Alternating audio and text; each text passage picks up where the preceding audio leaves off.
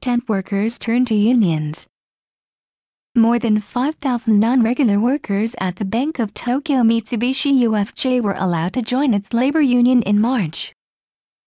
That step marks the first time non-regular workers at a major Japanese bank were allowed to unionize.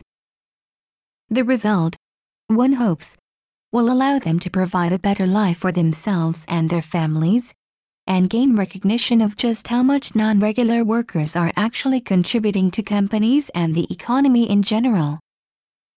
The workers who decided to join the union were about half of the total 11,500 non-regular workers at the bank. They account for about 1/4 of the bank's total workforce of around 48,000 people. The percentage is below that found by the government's 2013 survey of non-regular workers.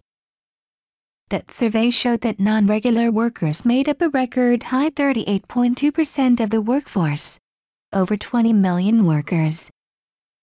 For women, the percentage of non-regular employees is 56.5% nationwide.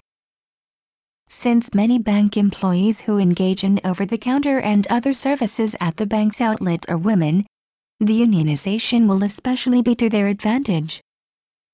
Surely the move will help to retain skilled non-regular workers. Increasingly, companies of all kinds need trained, skilled and experienced workers. The move also reflects partial recognition that regular employees are not the only ones with those needed skills. Non-regular workers develop a multitude of essential skills and acquire experience that often surpasses that of regular workers. However, they are typically compensated with much lower pay, less security and worse conditions. Surely the bank now recognizes that retraining workers is time-consuming and expensive. Losing trained workers on a regular basis wastes training time and results in more errors and slower service. For complex transactions at any workplace, but perhaps especially at a bank, good training is imperative. From now on, new non-regular workers joining the bank will also be able to unionize.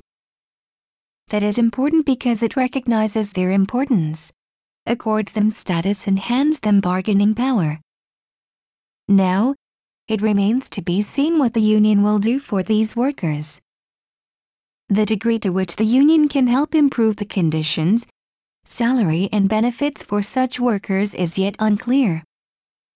It is unlikely they will be able to negotiate complete equality with regular workers, but it is possible that the union will be able to improve many conditions for non-regular workers.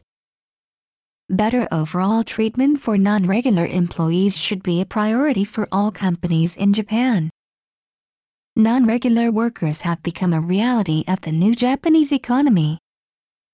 However, a much better solution would be to give the non-regular workers permanent status.